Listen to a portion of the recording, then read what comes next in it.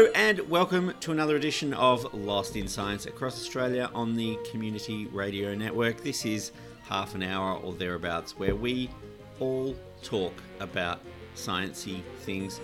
Who are we all? Well, my name is Stu, and on the show with me, at least partially, I have Chris. How are you today, Chris? Look, I've been better, Stu. Yes, apologies to listeners. When he says we all talk about science, only part of me is able to talk about science at the moment. I have another cold or one of the other viruses that's going around. Don't worry, I've taken rats, multiple rats. It's all negative so far, but yeah, not doing so great. But we can, science doesn't wait. Science doesn't stop, as you know. This is one time I'm glad we're not sharing a studio right now. But aside from a nasty virus, what have you brought in to the show for us this week?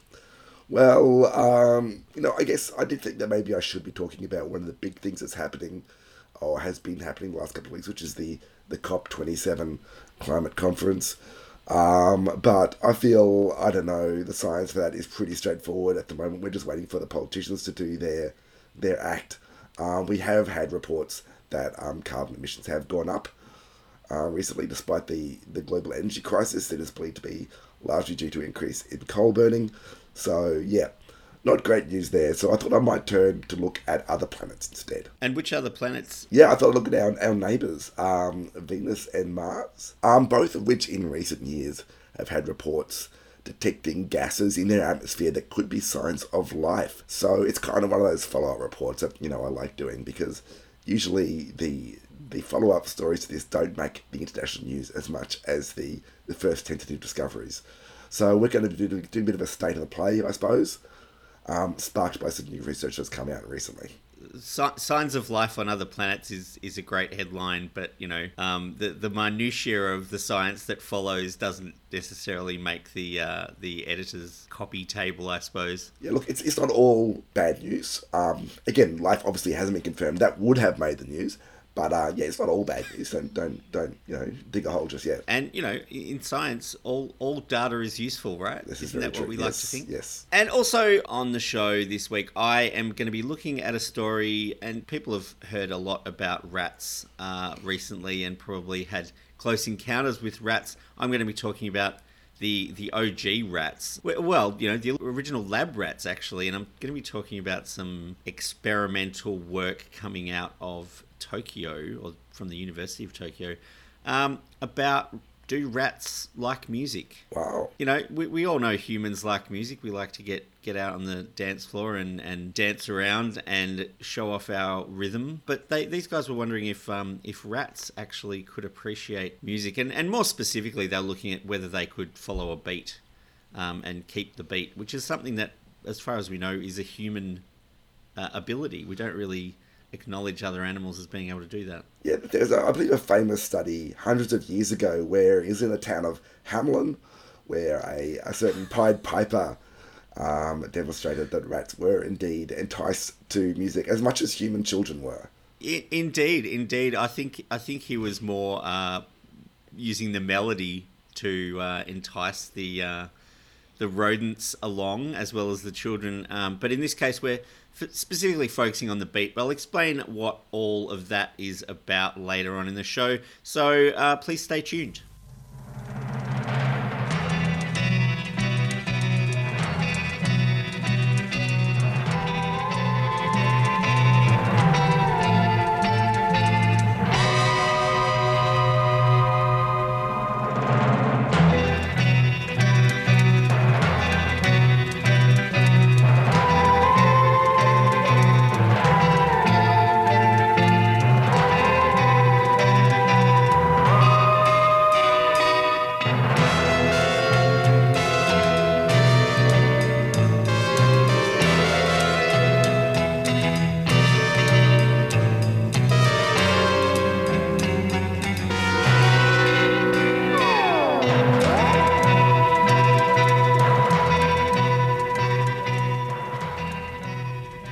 Yes, you're listening to Lost in Science, and as Stu has reminded me, there is that Men Are From Mars, Women Are From Venus book that came out many years ago now, which I didn't want to discuss, but let's keep not discussing that. Look, I put it in your head. I apologise. I apologise for that.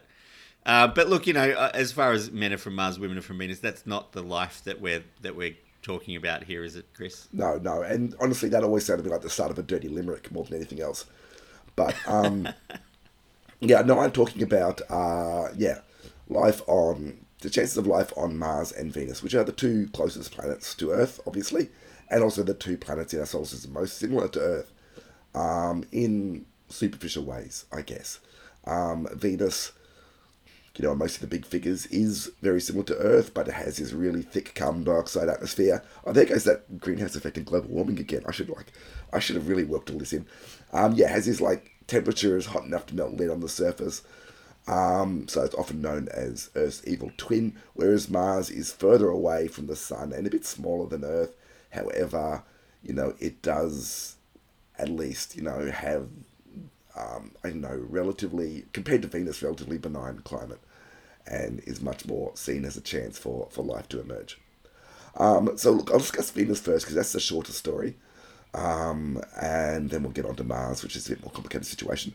But so Venus, as I said, the surface of it is too hot for life, pretty much regarded as that. But there has been speculation that there could be life in its upper atmosphere, where the temperature is a bit cooler. On Venus, Venus is closer to the sun, obviously, as you said. Is the temperature on the surface related to which side is facing the sun? Like, I know on Mercury it gets very hot and very cold. Is that similar on Venus, or is it more of a uniform temperature all over? Yeah, it's the latter. It's very much a greenhouse effect situation. The temperature on Venus is much higher than it is on Mercury. And it is, like I said, blanketed in a atmosphere that's 90% carbon dioxide, with sulfuric acid clouds. So you get nice acid rain, super acid rain on it as well. And it also has a very long year. It's a very long day. Its day is actually longer than its year. The whole idea of which side is facing the sun, it doesn't really matter. It just doesn't really care about that kind of thing. Anyway, but in 2020, there was some researchers from Cardiff University who found evidence that there was a gas called phosphine, or phosphine, I think.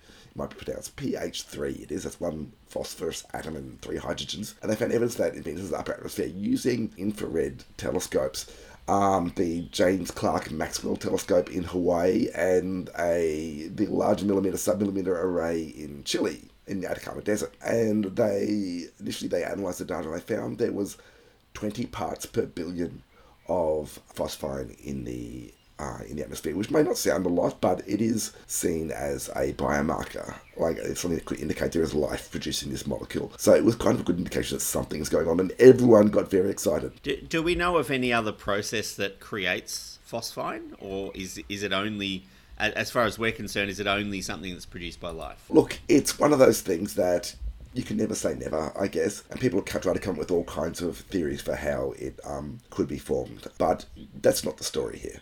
The story is that they went back and recalibrated the data and said, we overestimated. It's more like 1 to 7 parts per billion. But some other people investigated the same data and had trouble replicating their results. So recently, some scientists from NASA went up on a special aircraft they've got, the Stratospheric Observatory for Infrared Astronomers, SOFIA it's called, and they had this German device on board, and it's able to get a better view of infrared because it's much sort of higher above the Earth's atmosphere. And they basically weren't able to find evidence for phosphine in the atmosphere using their more sensitive instrument.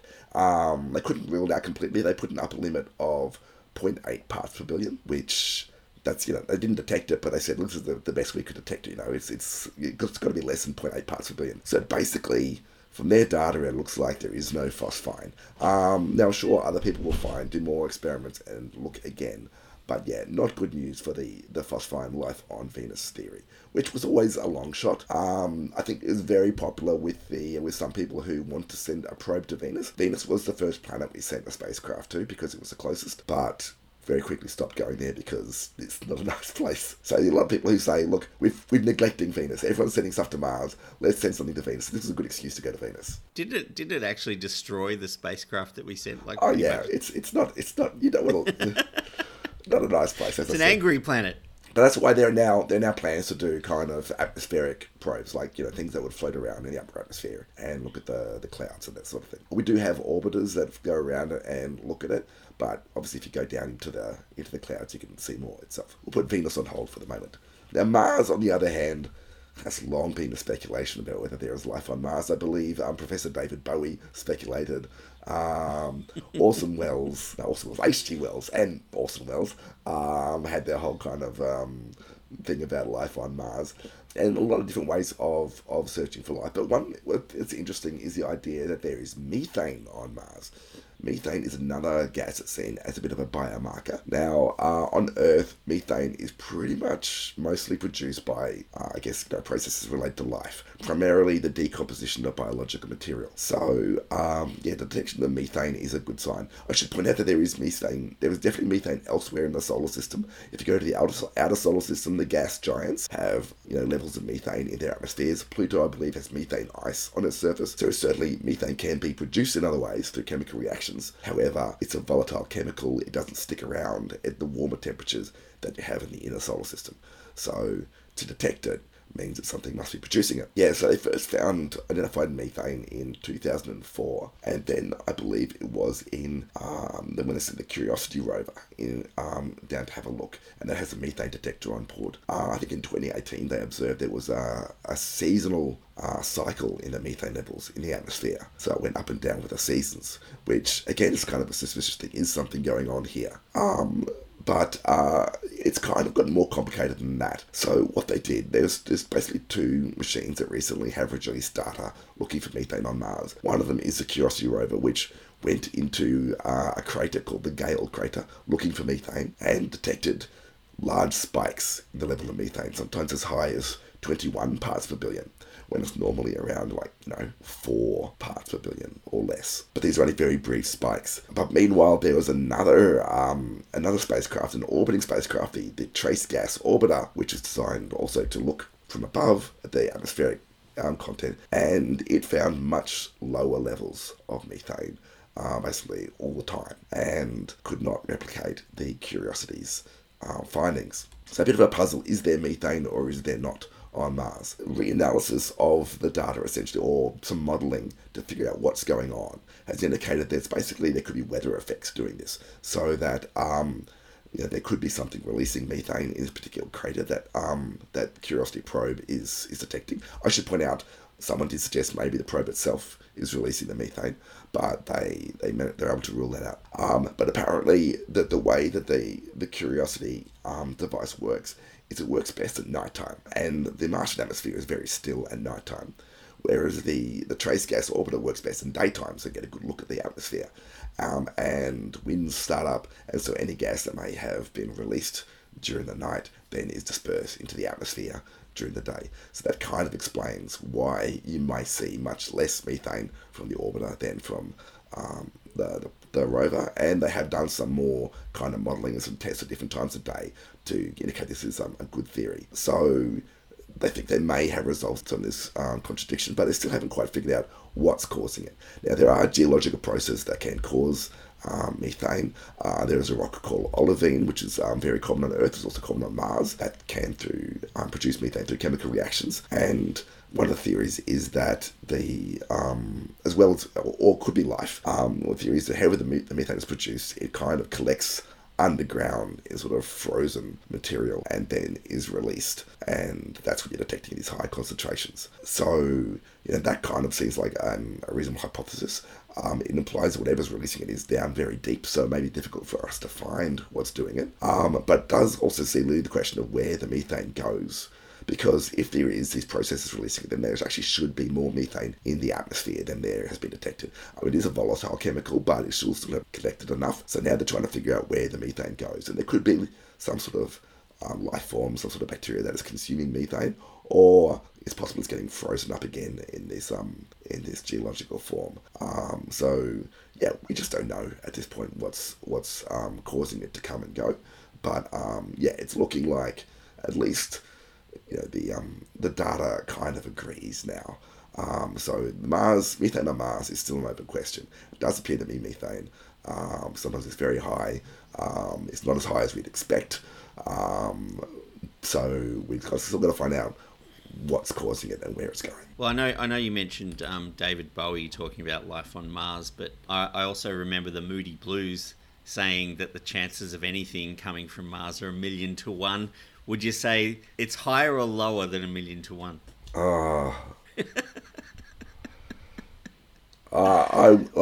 I guess my gut feel is lower than 1,000,000 to 1, but it seems like a lot of money to spend spacecraft going looking for Mars if it's that unlikely. There is a return mission going there, I think in the 2030s, that will bring back rocks.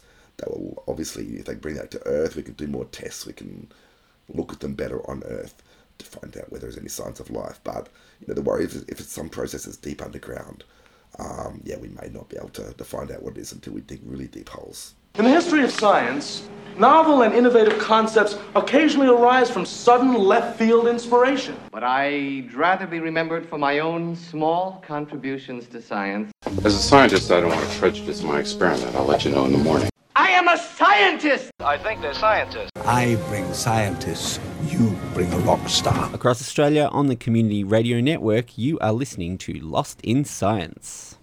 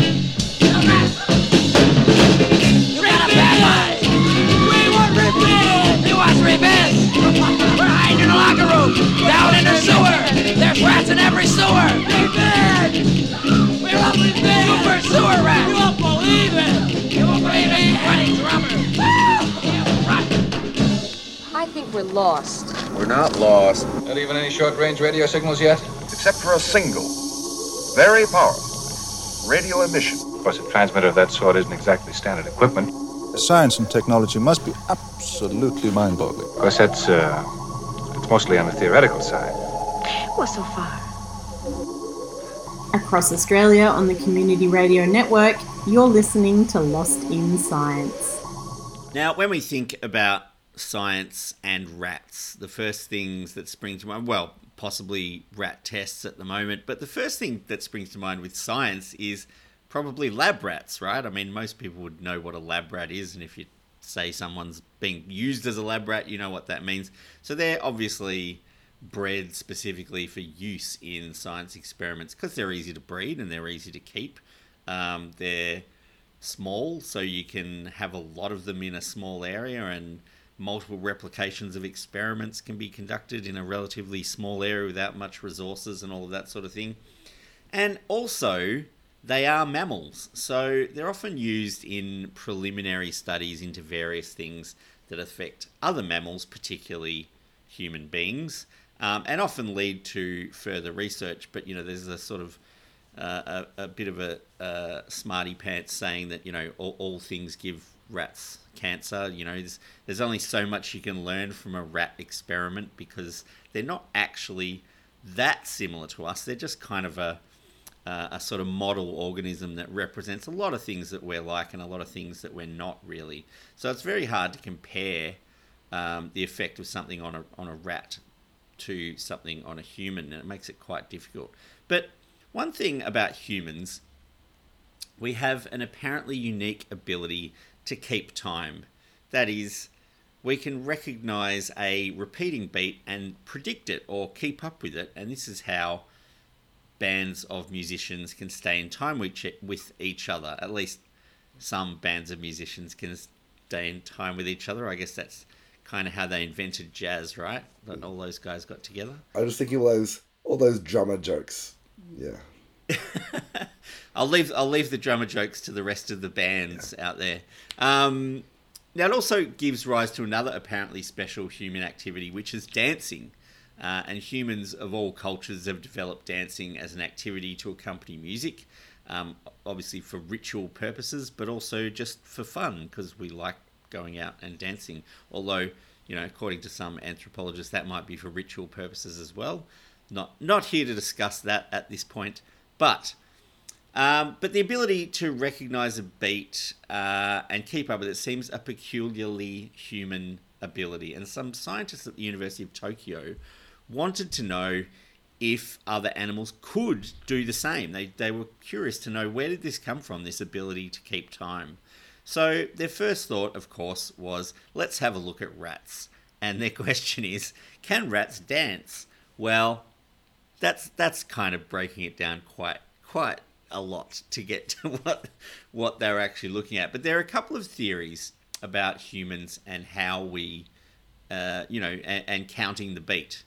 The first is that it comes from the physical motion of our bodies, and that we recognize beats because we move at that speed.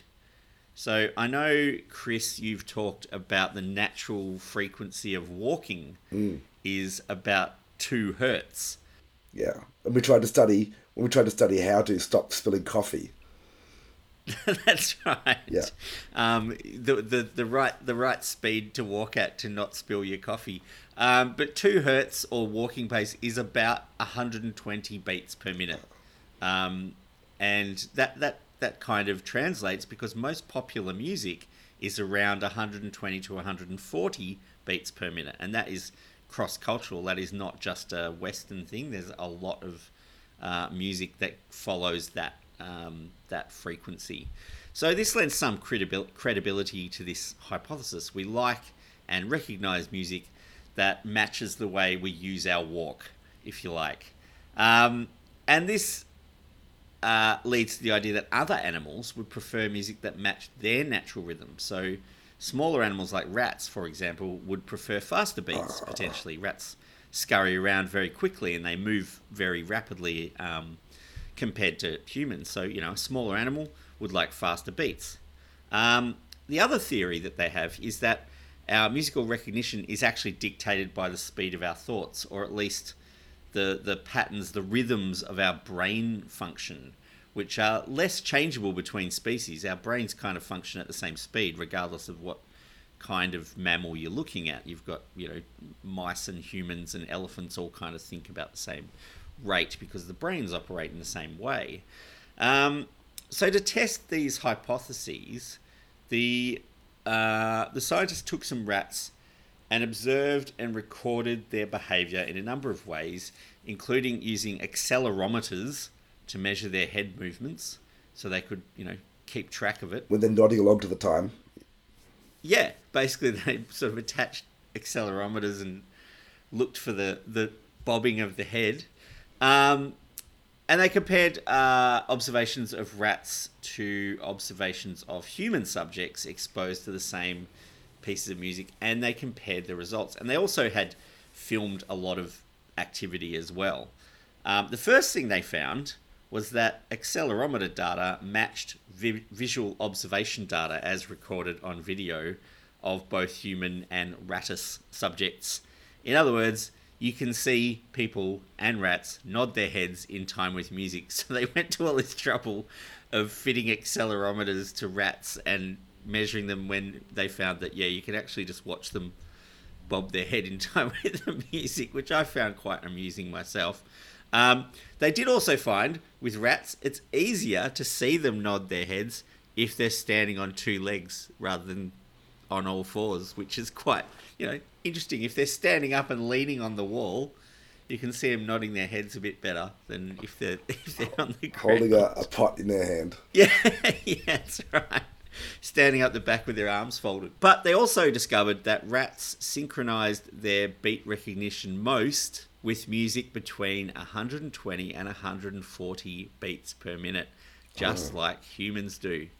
So what they concluded was that the beat preference of humans is more to do with brain function than with bodily rhythm functions. And it may be that a much wider range of species is capable of recognizing beats and rhythms in music and other rhythmic sounds than just people, which is what had been assumed up until now. It was also noted when they were doing this experiment that this ability was innate and spontaneous, because what they noted was that the rats used in the experiments had not previously been exposed to music or conditioned to respond to music in any way. So this is an inbuilt instinctive response to the rhythm. And, the fact that humans have only had music for a fraction of the existence of life on Earth, it does kind of suggest that, we've always had the ability to recognize rhythms and beats. It's just that they weren't around for us to respond to before we started banging rocks together or whatever it was that started the musical revolution. So it's kind of a Footloose situation. These were rats that were raised in the Footloose town. They never encountered music, and then the Kevin Bacon rat comes in and exposes them to music, and they all learn to dance. Yeah, I don't think music was banned in Rat Town, but it maybe is time for them to bust out and cut Footloose themselves.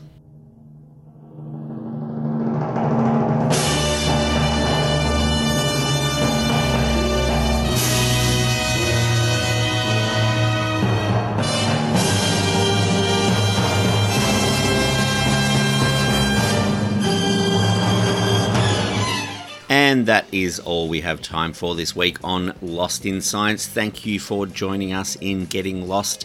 If you have any questions or suggestions for the team, get in touch with us by email. We are lostinsci@gmail.com. You can send cheap tweets to us at LostInScience1 on Twitter, or you can find us on the ubiquitous Facebook. Lost in Science is recorded at the studios of 3CR in Melbourne on the land of the Kulin Nation and is broadcast across Australia on the Community Radio Network with the assistance of the Community Broadcasting Foundation. You can find a podcast version of the show on 3cr.org.au, or you can tune in the way you did this week when we return in our usual time slot to get Lost in Science!